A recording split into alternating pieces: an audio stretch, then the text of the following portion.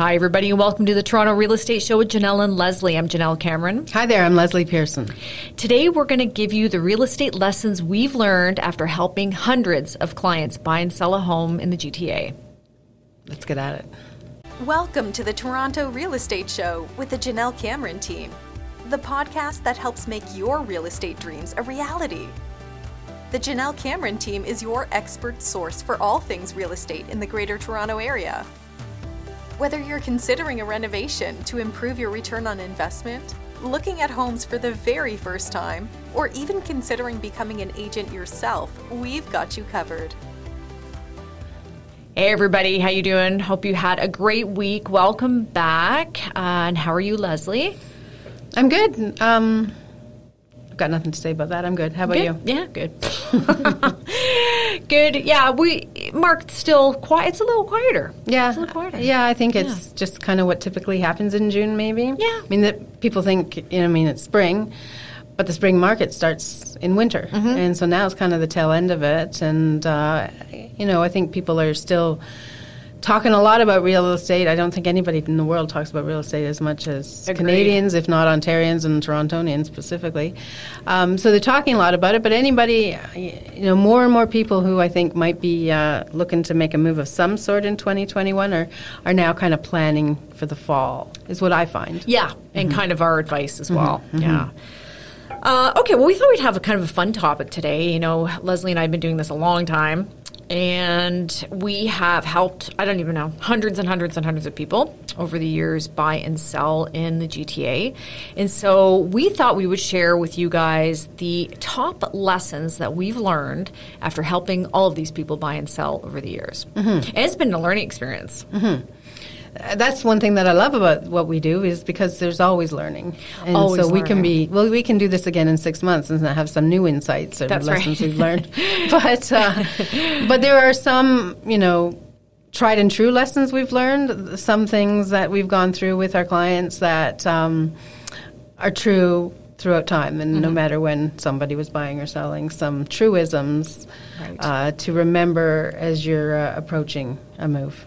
You know what we should do sometime? We should do one a podcast about all the mistakes we've made as realtors over time. That's a good interesting. idea. Or Yeah. like things that we've learned that have been mistakes for us. Yep. That have, Yeah. Nothing major, obviously, but No, things we would, in hindsight, do differently. yeah. Or things that experience taught us. Yeah. Yeah. I agree. Let's mark that down. Let's mark that down. Okay, so here's a few things. So I thought maybe we'll start with the most obvious first, which we talk about all the time, so we're not going to belabor it here, but know your budget. Yeah, I mean, the first thing you have to do out of the gate is contact your lender, be that directly with a bank or mortgage broker. We have lots of people who can help our clients. But you want to know your potential. Yeah. And because otherwise you're just wasting your time and you're not going to be successful. I mean, why... You wouldn't buy anything else without knowing that you could buy it. No. Or, what the conditions were on you buying it. So right at the outset, get yourself organized financially so that we then now have a clear picture of what you can afford, your budget, and where that means we're going to look and what we're going to look for. Otherwise, you're spinning your wheels and you're looking in neighborhoods that may not even apply to you. That's right. And so what's the advantage of that? Yeah, and I find you never have what you think you can get. So you're going to go to the lender, and they're either going to give you way more than you thought you were going to get, or they're going to give you way less, and it's never right on. Mm-hmm. Oh, I think I can afford $1 million, but meanwhile it's like, no, try $550,000. Yeah. So that always happens. Mm-hmm. And you just waste everyone's time, including your own, and it gets very frustrating. So you have to really know what you can afford. Yeah, I mean house hunting, buying can be a frustrating experience. So you want to do what you can to nip any of these buds right at the outset, and money is a key one. Yeah. So that's definitely a learning. The the buyers who don't do that at the outset end up taking longer to buy and being very frustrated and dissatisfied with what ends up happening. Yeah. Mm-hmm. Okay, next one. This is a favorite of mine. So for those people, this might apply to, pay attention. Don't make it personal. This is the biggest real estate lesson probably that I've learned. Yes, what do you mean by that? So people who negotiate with and take it personally, if they're the seller and they are personally offended by an offer, or they are the buyer and they are personally feel as though the property is not worth that money, and how could the person reject our feelings? And all of a sudden it goes from a business transaction to a personal transaction, and 100% of the time that's going to bite you in the ass. You have to put your emotions aside and treat this like a business deal. Always. Yeah, it's about the numbers. Look at the stats. There's value and there's assessment, and remove the personal from it. Yeah, I agree with you. I mean, I've been in situations where, buyers, for example, they would be, let's say, we're negotiating and my buyers are offering $880 and you want $920, and my guys come up to $890 and your guys only come down to, $915, and all of a sudden my buyers are outraged. Yeah. I can't believe we've gone up $20,000 and you've only come down $5,000. Forget it. I'm Wasted not doing outrage. it. Yeah. Yeah. And it's like, okay, then don't. Then don't. Then you're not buying this place. Don't. But it's not personal. Yeah. Right? Or I get these comments all the time. I can't believe those people have the nerve to offer me that price. Well, wouldn't you do the same? Yeah. It's not personal. They don't think it's not worth it. They're trying to save money. I don't understand that approach, but anyway, that will never serve you. Yeah. Well, no matter what side you're on. Yeah, no, I agree. Yeah. Here's another one, okay, that's boggles my mind. When you buy a house, it's not permanent. You don't have to live there for the rest of your life. You are not now making the only investment you're ever going to make. And this feeling causes so much of what I call, I can't remember what I call it, but I say it every day many times. Paralysis by analysis of analysis. Yeah. So, analyzing so much, it's maybe HGTV has contributed to it. So you have unrealistic expectations, and it prevents you from making a move when you should make a move, and you're thinking so long-term, so rigidly about what you might use the property for and how long you might live there. I think you have to give those things a little bit of thought, and I certainly wouldn't want most of my clients to be, selling something in a year. But you're right. The focus on the forever home has the tendency to leave people out of the market. And why would you take that approach, right? I mean, why is it that you feel like you don't? I mean, I understand moving is a bit of a pain. I get that. But why do you think that this? I mean, let's say, for example, you have a young couple, they've just gotten married, they're buying a home, and it's like they want 4 bedrooms and 3 bathrooms and the pool and the double car garage. It's like, but it's just the 2 of you. Right. Well, we're going to have kids one day. Yeah, but you don't have them yet. Yeah. Everybody calm down. You've got lots of time. Your buying window for homes it's going to be years. I guess people find it a pain in the neck. I guess they think that it's expensive to move frequently. Expensive. But I also think this is how you make money in real estate a lot of times, right? If you can buy something, especially if you can't afford to buy. Okay, so let me just digress, because I think that's where the problem comes in, is that they are waiting to get the 4-bedroom, 4-bathroom, they want to start out with the perfect house. Exactly. And why, I don't know why that has happened, and it seems to be a younger generation thing to think. Yeah. It's they're starting out, where we were on our 3rd or 4th house. Yes. And generations before us. Yeah. It's the same thing. Yeah. And I would rather you buy and get in now and buy something, no matter what it is, and trade up over time than just buy, wait for the house that you're hoping to get. It might be related to a similar sentiment that we see often, which is that, what's going to happen with the market, and some unrealistic expectation that 4-bedroom, 5-bathroom house with a pool is actually going to be in their budget in 6 months. That's so right. They keep driving them around to see it, but it's not. It's not. And that brings us to the next and important learning that we've had for everybody over the years has been, don't try to time the market. Oh, you can't. Yeah. Yeah, and the media is always going to be putting out that headline that is going to, get them the attention, get them the reads, and saying stable growth and equity is not going to sell. Yes. And so kind of listen to your knowledgeable real estate agent and follow the numbers. Look at the market stats and the trends, which is what we believe in so heavily. And if you have a need for property, buy. Mm-hmm. Don't think on some unrealistic sentiment of when is a good time to buy, because I mean you'll only know the market hit the bottom when it's on the way up. Exactly. Mm-hmm. I wish people would stop listening to the media and just follow logic. I guess would be my wish for them. I know so many people who did that, and they're now priced out of buying in Toronto. Over the years, I could think of so many people who, well, I have clients, this is an interesting story, just as an example, about 2.5 years ago, we started looking for a detached new build in South Etobicoke. And at that time, they had about, I think they didn't want to spend more than about 1.1. And there were some out there. But they kind of put it off and decided not to do anything. Now, their budget didn't go up that much over 2 years. Right. And now they ended up with a townhouse in Mississauga because that's all they could afford for one, which was now 1.2. So the places that were 1.1, 1.2 2 years ago are now 1.8. And that's how it is. And if anyone thinks those prices are going to go down again to 1.2, they're not. Yeah.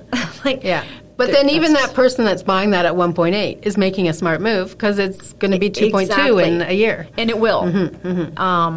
So I think that's really hard to get across to people. I mean, I work with, as you do, a lot of very intelligent, educated people who really think they understand economics, and they still feel like the market's going to crash, and so there's nothing we can do to change that opinion. But don't try to time the market. If you need a house, buy. And in fact, buy as soon as you can. Okay. This is a good one, too. This especially applies to Toronto. It's better to be the worst house on the street than the best house on the street. So better to be the worst house on a good street than the best house on a bad street. 100%. Yeah. Yeah. And that's following the popular phrase like location, location, location. Yeah.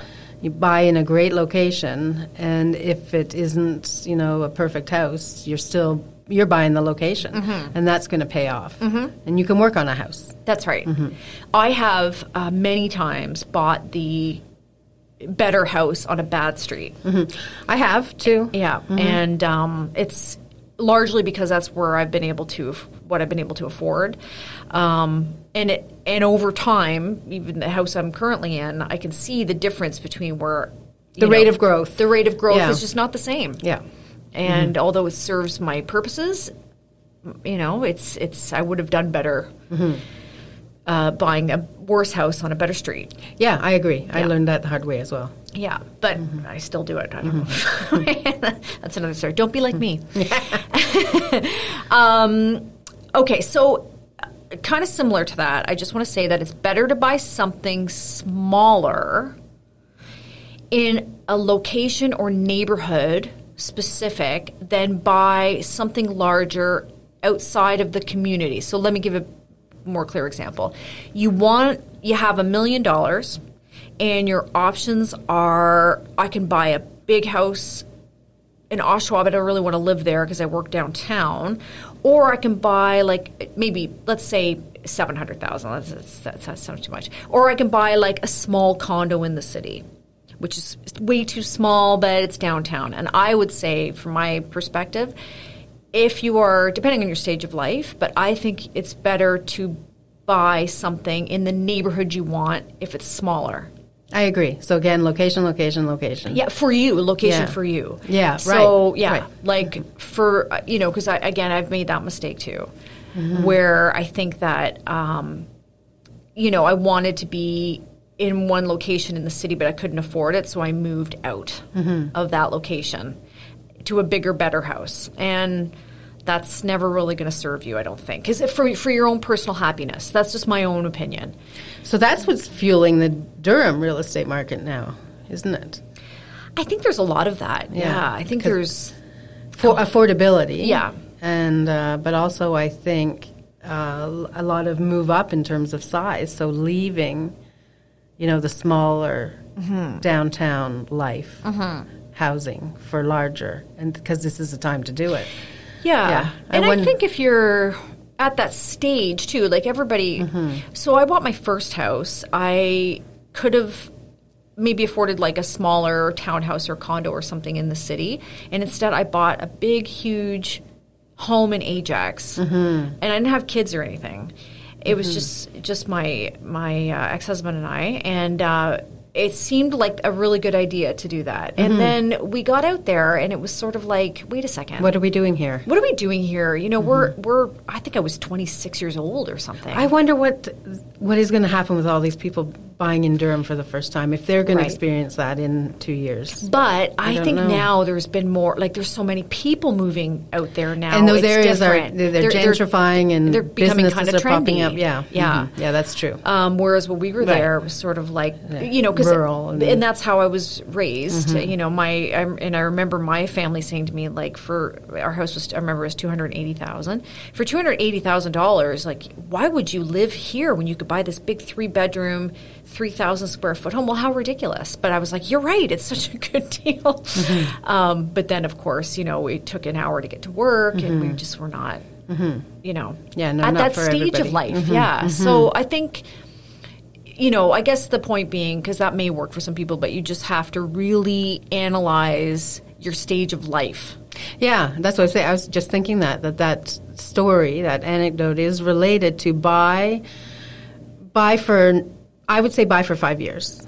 Yes. That's, what I kind of think. And if you don't yet have kids, but you're obsessed with the high school, there's a disconnect there. Right. Yeah. That's it. Yeah, that's right. Buy for now and the next 5 years. Yes. Yeah. Nothing is forever. Your needs will change. Your interests will change. Yeah. And you'll make money. Yeah. So it's okay. Yeah. You're right. You're right. I get that all the time. People, but we really like this high school. It's like, but you don't have kids. Okay, so on that note, that kind of segues into our next topic, is that the fact that in the city, school districts pretty much run the value of property here. So keep that in mind. So if you are at the high school age, and we've talked about this before, where the school district lines are will directly impact the price of houses. 100%. And I don't think people realize that necessarily. And so if you want to go to such a high school, and it's a public school, and you have to be in district, you're probably going to pay more. Yeah, for sure. Yeah, which is kind of odd to think about. The second thing, of course, that runs the city is the proximity to the subway. Not TTC, but subway. Yeah, that's right. To be within walking distance of the subway is a huge factor in value. And if you're in a good school district and walkable to the subway, you're in trouble. You got to pay. Yeah, but haven't you had people who have had a house just like half a block over from where that district line is, and it's a different game. Yeah, and in Toronto, that half a block over probably puts you in some crappy school district. You've gone from the best to the worst, and you're a few houses over. Yeah. Which is very frustrating. And if you are somebody who has kids and you're planning on putting them in the public school system, it's really important that you get a good school. It is. I'm not sure I'd pay $3 million more for a house than another, but it's something to think about. I agree. Yeah. Okay, the other one about that is we talked about briefly, location. You hear it all the time, no matter what. It's absolutely critical that location is desirable when you're thinking about resale. Right. So we're talking about maybe an internal street over one of the main streets in the neighborhood. We're even talking about some things culturally. For example, I'm at the top of a T. Sometimes some cultures won't buy a house at the top of a T. Right. So maybe you think about that. Right. But maybe you don't. That's right. if you can walk to the subway, yeah. Location over house. Yeah. It's not house. Exactly. Yeah. And another point about that, which kind of brings me to my next lesson, is that you want to always be thinking about resale. Yep. So you know how you really want a large master bedroom, so you're going to take out that wall and make the second and third bedroom into one big bedroom. Don't do it. Resale is crucial when you are thinking about the future of this house. You do not want to be converting rooms that you like but other people won't like. As long as, if they're... I don't oppose some renovations that are easily put back. Yeah, agreed. Yeah. To put a wall up can be an easy thing. Yeah. But it isn't always. So, no. Yeah, no, I agree. But, you do see some people taking out a tub, for example. And so now the house doesn't have a bathtub. Yeah. That's a problem. That's a problem. Unless, though, I don't know if it's that much of a problem if the space you had for the tub is now one massive shower. People kind of But you've eliminated all families. Yeah. Young families from that property. But we can talk people into how easy that would be to put convert back to a But a lot of people don't want to renovate, and I think it's a mistake to do those things. And I think the one I see most of all is removing the bedroom. Yeah, the bedroom thing. Or, weird stuff like people putting a putting green in the backyard or something and taking out all the yard, and then the people that very few people would find that attractive. Right. I saw a condo this morning, which was used to be a 2-bedroom plus den and is now 1-bedroom plus den. And it can't really be put back. It would just be too much work. Well, so that has a huge implication on value. Huge implication on value. Narrows the market substantially. So, in case this isn't obvious to everyone, and we'll use a condo for an example, but if you have a 1,500 square foot condo that's 1 bedroom, and a 1,500 square foot condo that's 2-bedroom, they are not going to sell for the same price per square foot. Right. And people don't understand that. They think it's price per square foot no matter what, and it's not. Right. The more bedrooms you have, the more value the property has, always. Because the more people that would appeal to. Right, and it doesn't matter the size. If you have a small little house with 4 bedrooms, it's worth more than that exact same small little house with 2 bedrooms. Right. Property size is the same, street's the same, everything's the same. The one with more bedrooms will sell for higher, always. And on that note, next lesson, if you can, and I know this is hard, and my number one rule is buy something. But the next rule would be, if you have to buy something, try to buy something with parking. Because not having parking is a tough resale. Yeah. There are a few neighborhoods where it's the norm not to have, but if you have, you're golden. Well, that's what I mean. So if you can, and not everybody can, but if you can, try to get parking. And if you're in a condo, you really, really need to try to get parking. And back to our previous point, if you live in a house and you want to take out the parking space or the garage so you can build your art studio, don't do that either. Parking is premium here. Because I think once you demolish a garage, can you get one again? No, you can't. I think there are restrictions. So. And parking is really, really important. Everybody wants parking, and parking will always, command more value than anything else. So, don't eliminate any parking spots, but like I said, if you can buy one, especially a condo, I would hold out and wait for parking. Yeah, because if you have to rent a spot, or it just gets too complicated, and people and it's really from a resale perspective, people just won't even look at places that don't have any parking, especially a condo. Right. Okay. Speaking of condos, next important one to me is that the view is everything.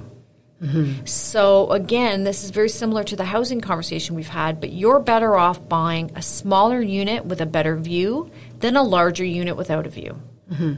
View is so important. Right. Which is why you often find, or you typically find, don't you, Janelle, that value goes up the higher in the condo building you are. That's right. And it's related to that view. It is, yeah. And even though it may not be like a perfectly clear view. No, it doesn't matter. It's just a view. Because, sometimes I'll see obviously you see a lot of units that overlook the Gardner, for example. Yeah. And if it overlooks the Gardner and it's on the 4th floor, right, that's terrible. Right. If it's on the 40th floor, no one cares. Right. So, it's... Because what you're seeing is the lake. You're seeing a whole bunch of different things and greenery and that kind of stuff. I agree. And really try to avoid having a unit that overlooks the garbage, because that's... I had to sell a few of those in my time, and those are... Yeah, I agree. Yeah. It's like no showings on garbage day. Yeah, they pull all the... It's terrible. Yeah. So, always think about the view. It's, a lot of times I'll go in units with clients and they say, oh, I love this unit. Yeah, the view's not great, but I really love the unit. And it comes down to resale. I would discourage that all day long. Yeah. You've got to have... I agree. Yeah. Mm-hmm. And you're not judging what the view is, just that it has one. Yeah, it has one. It's not, Yeah, because... It's not the garbage or the parking garage. Yeah. Or, someone's window looking right back at you. Mm-hmm. Yeah. Mm-hmm. And there's a lot of that, right? And sometimes if the buildings are designed well, then they might be looking at a building, but they're angled slightly so that you're not looking right at each other. But, nobody needs to see Fred out there in his underwear barbecuing at night. Don't need it. Okay, so the next one we've learned is, and this is really important to me because, I'm sure you've experienced this too, but we have high-end clients, you have low-end clients, and I mean in terms of money. And it doesn't matter how much money you have, everything is still a compromise. You know? You're never going to get exactly what you want. It's rare to find something that has every little thing that you're looking for. Yeah. And that's true. No matter what your budget is, no matter what your budget. That's been an interesting lesson for me is that, this year I've worked with some clients that had a big budget. And even at the very, very high end, it's still an effort to get all the things that you would like to have in a place. And so, compromise is the name of the game. Right. In real estate, and find a place where you can compromise on the things that are inconsequential or not as important to you or not as lasting or that you can work on or, that's why, disregarding the decor and the paint colors is important. Exactly. That's right. Because the other thing is, again, back to what we were saying before, is that maybe you didn't get the 3rd bedroom this time, or maybe you didn't get the fireplace, but there's always a next time. It doesn't mean you have to live there forever, and you've got the key components. So I always think the best thing to do in all aspects of life when you're making a decision is write down the key important things that you must have. And then make a list of the things that would be nice to have, but you really don't need. And I think when you really take a hard look at that, you're going to see that, the fireplace is not a need to have. That's a nice to have. Right. Or, perhaps a room for your pool table. Well, it's not really a need to have, right? So once you start really eliminating that list, you can kind of, focus on the really core things that are important to you, and then anything else that you can get on top of that is gravy. I agree. Yeah. Now, the last one I had, which I think is another good one, is that try to see past either the staging, good or bad, paint color, good or bad, kitchen, good or bad, and just look at the structure of the place and figure out, is all of that going to work for me? Right, because everything else is flexible and changeable. Yeah. Yeah, so you might like a different washer or dryer. Is that going to prevent you from buying your ideal house? Right. Yeah. So cut the crap out, the stuff that doesn't, isn't fixed or isn't structural or, things that can be fixed can, you can get the washer of your dreams. Yeah. And on the flip side of that, the amount of times, and I fall for it every time too, it's like it's staged beautifully, and I walk in, I'm like, oh my God, I love that couch. Oh, that kitchen is so nice. Oh, look at those bar stools. And then all of a sudden you're in there and you're caught up in it. And then only when you really start to look, you realize, oh, you know what? That living room is really small. I'm not even really sure I'd have room for my TV. And I'm not buying those bar stools. That's right. But They're not coming with it. You got caught up in it, right? Same thing with paint color. Same thing with, Which is why when we work for our sellers, that's why we do it. That's right. Exactly. And so when you're a buyer and you say, oh, I don't like the wallpaper, or I hate that color paint, well, you can change that. That's easy. So it kind of goes both ways. Yeah, I agree. The good and the bad. But it is hard, I think, for us too, because we see so many houses or condos, and 90% of them are all the same. Right? Yeah. They're exact same decor, same kitchen, you know, same bathroom. They all follow the same trends. So when you do see something different, you fall right for it. Like, look at this. This is fabulous. And meanwhile, like the space itself may not work for your clients, but you're just caught up in the tile they've done in the kitchen. Yeah. So, you have to really kind of just see past it for the good or bad. Mm-hmm. I agree. Okay, good. Any other lessons you can think of, or does that about cover it, do you think? I don't know if it's in this category, but listen to your listen to your counsel, listen to your mortgage broker, listen to your real estate agent. They work in these fields every day, and they're knowledgeable and educated. And when they say, there are 15 offers in this house, and you can't afford it. This might be what's going to happen.